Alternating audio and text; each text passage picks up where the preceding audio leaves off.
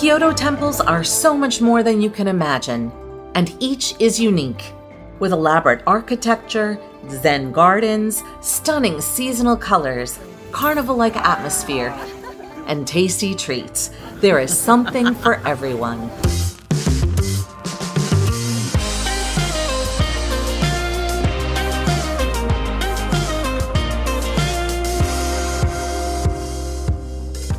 Welcome back to Find Gina Marie, where we share our lives as full-time travelers and the connections we make along the way. If you're new here, welcome. I'm Judy. And I'm Kevin. Alongside many Buddhist temples and sub-temples, there are also Shinto shrines. We're going to give you all the information about all these beautiful sites so that you can make an informed decision about the best ones you want to go to. And if you're a fan of cats, we have a bonus temple at the very end that you're not going to want to miss. So let's dive in. The Daigoji Temple still has an operating monastery. We visited on a drizzly day, so don't be deterred. It meant that it wasn't crowded at all.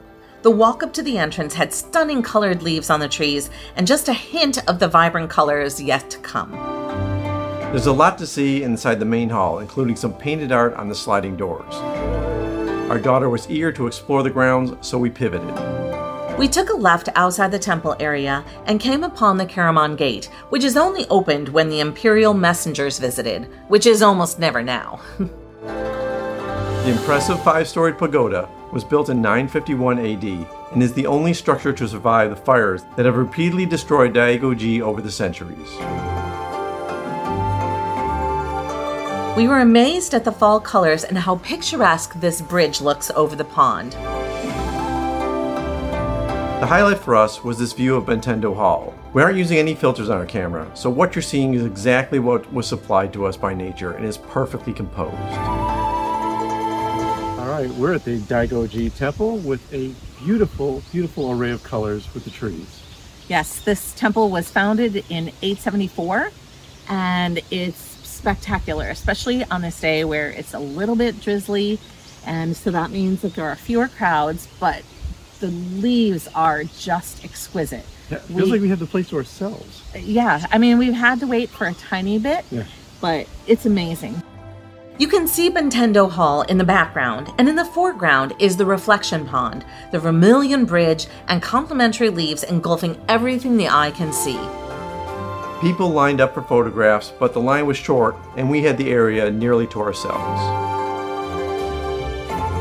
You probably will never have your fill of the view in autumn, but it's worth your time to take the short path beyond the bridge into the woods and allow the leaves to crunch under your feet while you enjoy the small waterfall before finishing the path.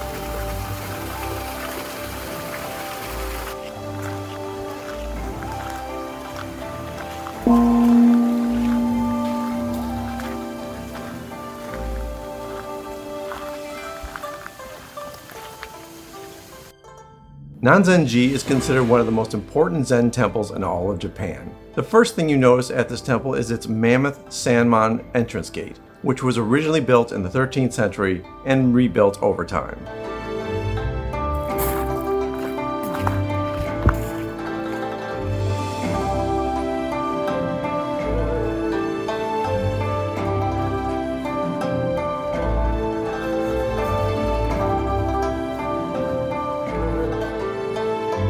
You can see the leaves are just starting to change when we visited here on October 22nd.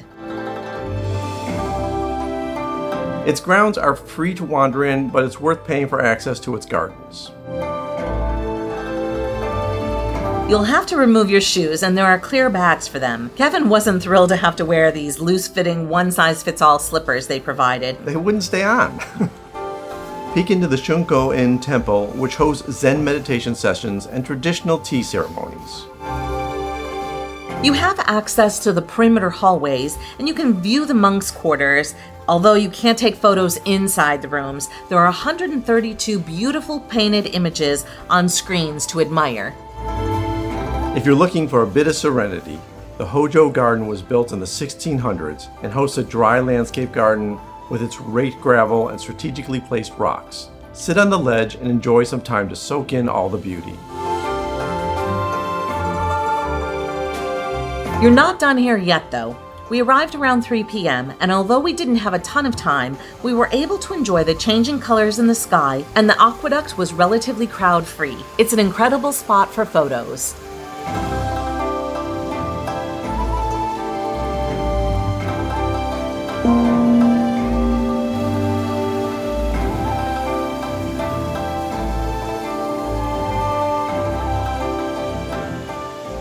The Higashi Honganji Temple is a quick walk from Kyoto Station.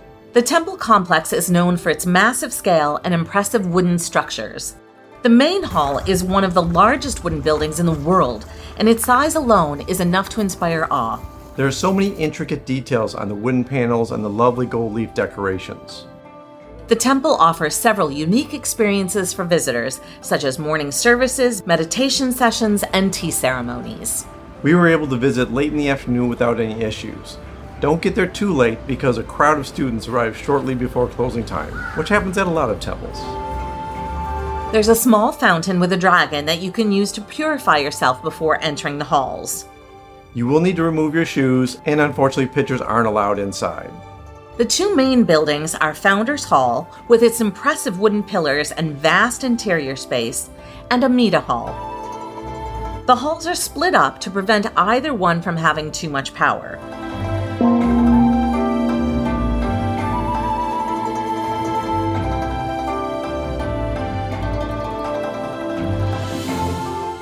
The Todaiji Temple is in Nara. It's about an hour commute from Kyoto Station, but it's worth including here and absolutely worth the transit time. It was constructed in 752, and its influence grew so powerful that the capital was moved away from Nara in 784 because the temple's influence on government affairs was too great. The grounds are expansive. That, combined with the crowds and waving banners, it also felt very celebratory. The massive gate leading to Todaiji Temple is guarded by two impressive statues, and its intricate details are a marvel in themselves.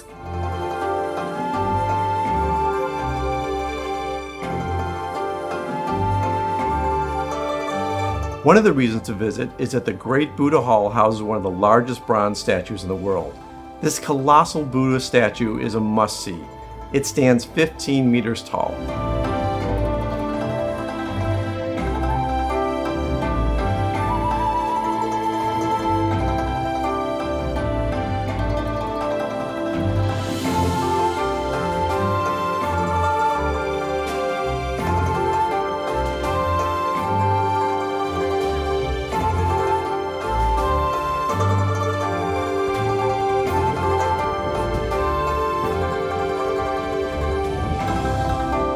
A unique feature of Nara is that it has wild sika, that at one time were considered sacred.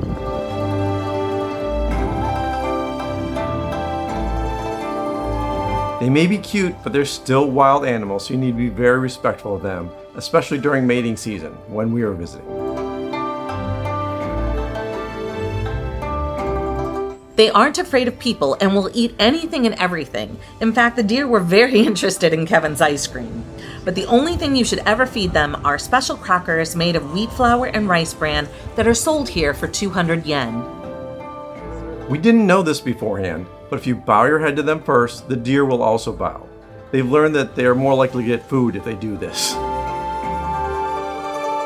A collection of artifacts, crafts, and documents dating back to the 8th century are stored here. It's worth seeing, but you can't take photos.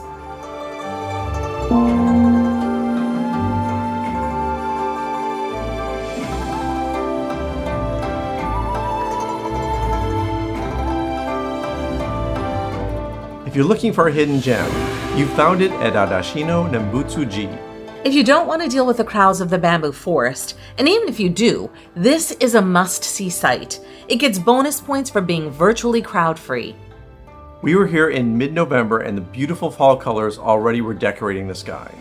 We felt a quiet beauty here that made it a standout location for us. It hosts a cemetery, and alongside it is a vast collection of over 8,000 stone statues dedicated to lonely souls.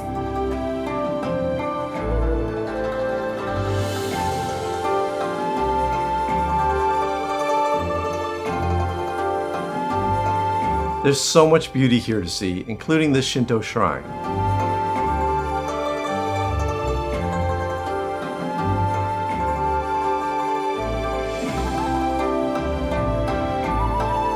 After appreciating the main area, continue walking and you'll come across the small bamboo forest we mentioned, where you can get great photos without dealing with other people getting in your shots.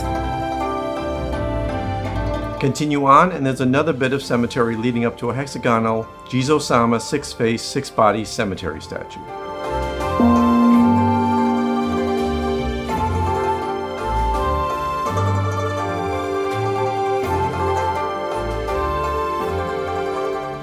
The Otaga Nenbutsu-ji Temple is hidden away in the western Kyoto neighborhood of Arashiyama.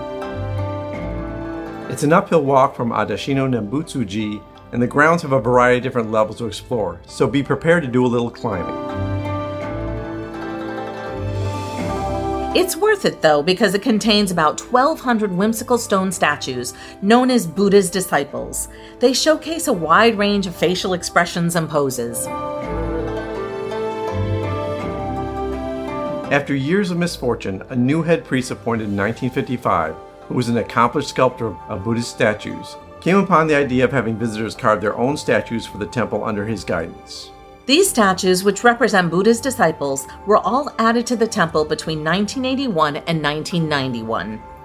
Each is unique with its own personality. The moss that forms naturally here give them a sense of age, but when you see them holding a tennis racket or other things, you're clued into them being more modern.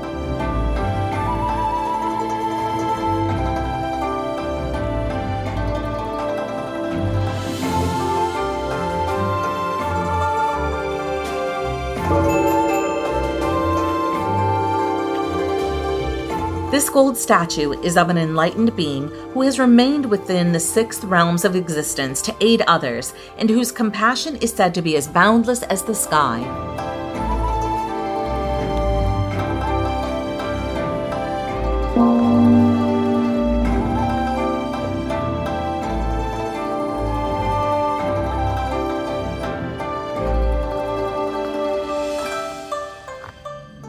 The Kinkakuji Temple is also referred as the Golden Temple, and it's clear to see why. It's so lovely that we visited twice. You can see that even the walk up to this temple is beautiful when we visit on November 12th. Trees are turning. This looks beautiful. And it was equally stunning when we visited a week later. Although it was raining a bit at that time, the second time we brought our daughter, and we arrived before the temple opened. There were already lines, including one for groups, which included a lot of school children. Before you enter, notice the 5 white lines on the wall behind this engraved rock. The most prestigious temples are marked with 5 white lines on their walls.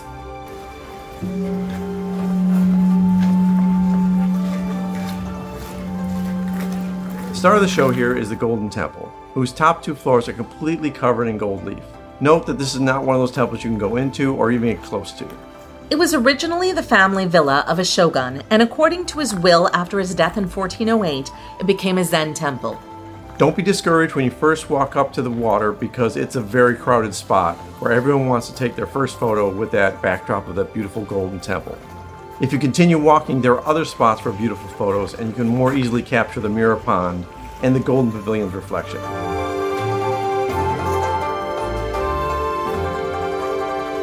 And note the golden phoenix on the top of the temple. The path winds uphill, so you can enjoy some scenic views from a higher perch. But the path is one way only, so you'll get stopped if you try to backtrack to take pictures again. The gardens hold a few other spots of interest, including this pond, which is said to have never dried up. That's because of White Snake Mound, which is at the center of it and enshrines a white snake, which is supposed to be the god of water. There are also a few statues along the path that people throw coins at for luck. I think the luckiest people are the grounds people who sweep up the coins after the crowds have gone home. It's all going toward care of the temple, though.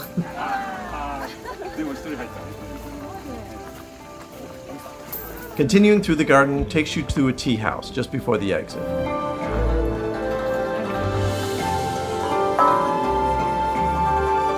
Outside the exit are souvenir shops and various snack places, including this little shop that sells gold-flacked matcha ice cream.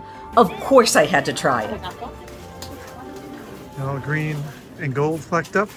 Yes, it's matcha and vanilla and specks of gold. Yeah, they're sparkly, all right. Good luck to your stomach. Don't complain later.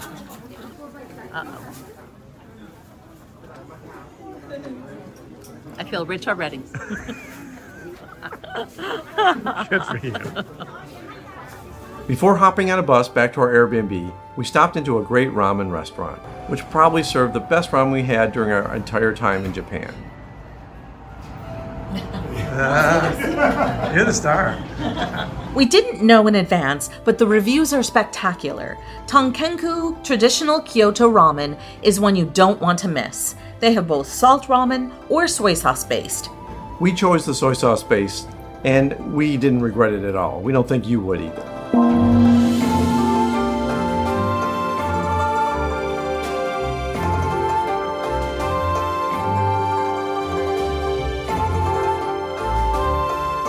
We're excited to share that we've started our own absolutely free community forum that we are calling La Familia. You can ask questions about trip planning and all things related to travel there. A video with the details is linked in the description below.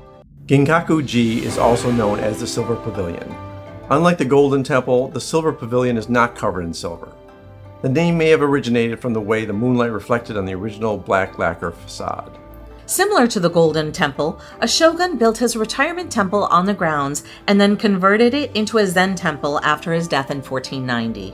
One significant difference between the two temples, and from many of the other temples we've mentioned, is that the walk up to the pavilion is lined with souvenir shops and all sorts of food shops with a variety of tasty treats.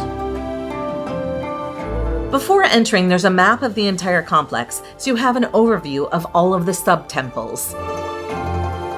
Besides the lovely fall colors, one of the main features is an expansive dry sand garden called the Sea of Silver Sand. There's also a huge sand cone named Moon Viewing Platform. The main hall has paintings on its sliding doors, but it's not usually open to the public. For 300 yen, you can write down your wishes on a wooden strip that is later burned. A walking path leads visitors through a moss garden with ponds, bridges, and assorted plants.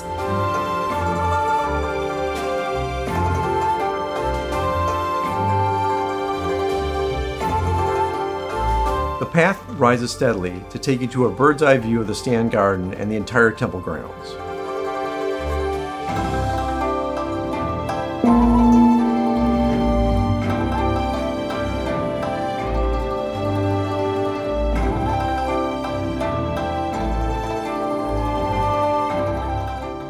Kiyomizu-dera Temple has over 1,200 years of history and requires you to climb a long flight of stairs. This is Kyoto's most visited temple and was built to honor the goddess of mercy.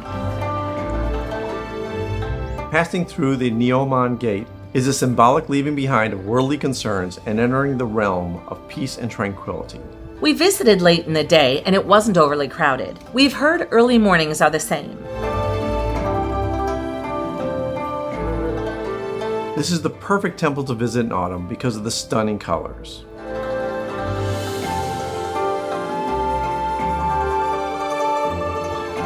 You can look across and see the stage that is still used for a variety of traditional performing arts on special religious occasions.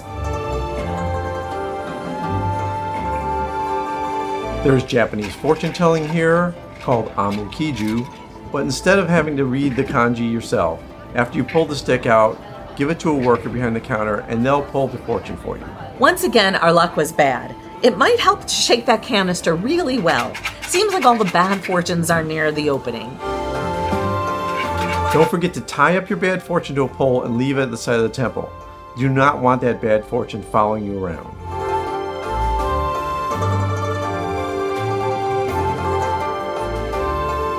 You'll also see a shrine containing nearly 200 statues of the Buddhist deity Jizo. When you see red bibs or red hats, they're put there by parents who are either praying for the recovery of a sick child or mourning a lost one.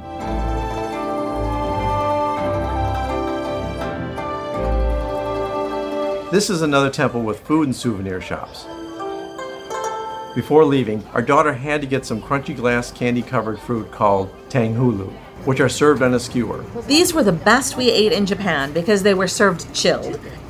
So what do you think? They're actually pretty good. I don't think I like all the glaze on it, but It's very light. it's very light, yeah. Not overly sweet. What's your rating? 1 thumb up, that's the only one's free.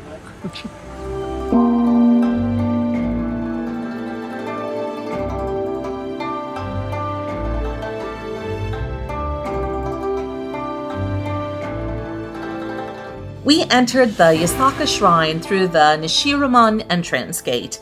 It's a stunning shade of vermilion, and the gate is 2 stories with curved roofs and intricate carvings, and the autumn leaves surrounding it are beautiful. This gate is an entryway to the Gion district, which is famous for its geisha culture and traditional tea houses. Instead of the usual guardian figures, this gate features the protectors of the noble class, adding a unique cultural element.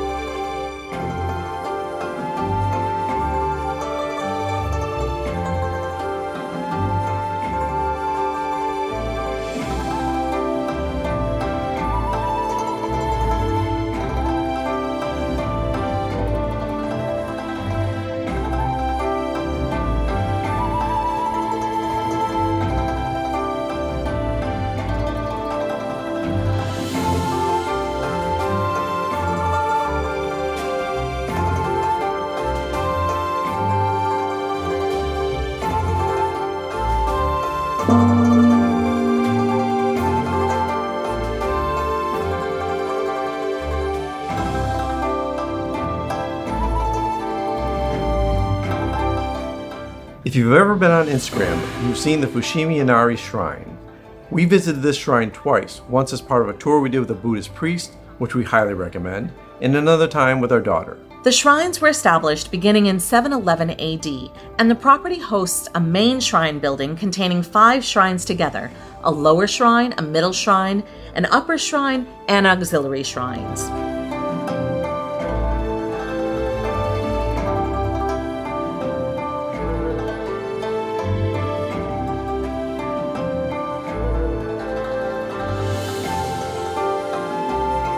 The most obvious part of its appeal is its seemingly endless rows of vermilion torii gates.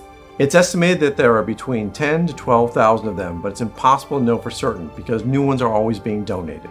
And walking through the tunnel signifies a spiritual journey towards self-improvement and prosperity. You can see the donor's name on the back sides of the individual gates. If you want your name memorialized, small gates cost 400,000 yen, and the large ones can be 1,000,000 or more yen. You can choose to walk through them all, and it will take between 2 and 3 hours to cover the 2.5 miles. The slow pace will be due to the number of people who also will be walking and stopping to pose for pictures, so give yourself plenty of time. If you're short on time, there's a main path that takes only about 30 to 45 minutes and is only 1 kilometer long. You can also do one of any number of the side paths available. The shrine is dedicated to Inari, the Shinto god of rice, foxes, and business. You'll see fox statues, considered Inari's messengers, dotted throughout the grounds. Now, if you treat Inari and his messengers with respect, notice that they've got something in their mouth. Once again, street food and souvenir shops line the path to and from the shrine.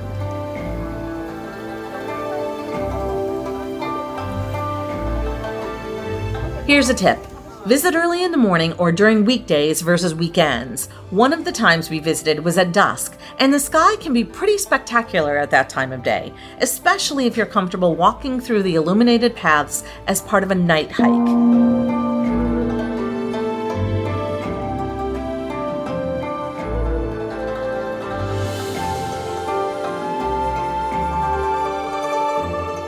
Our bonus temple is in Tokyo. It's called the Gotokuji Temple, also known as the Cat's Temple.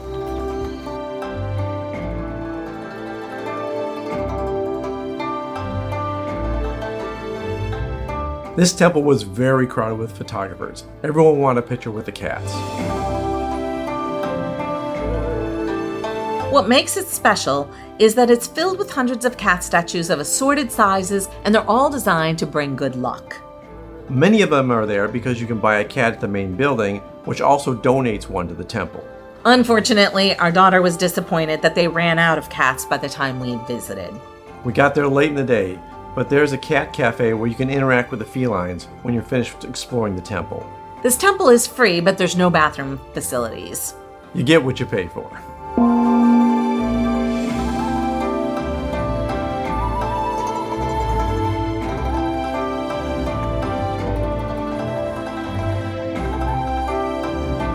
We hope you've enjoyed this episode. We have even more content to bring you from Japan, so please subscribe if you haven't already.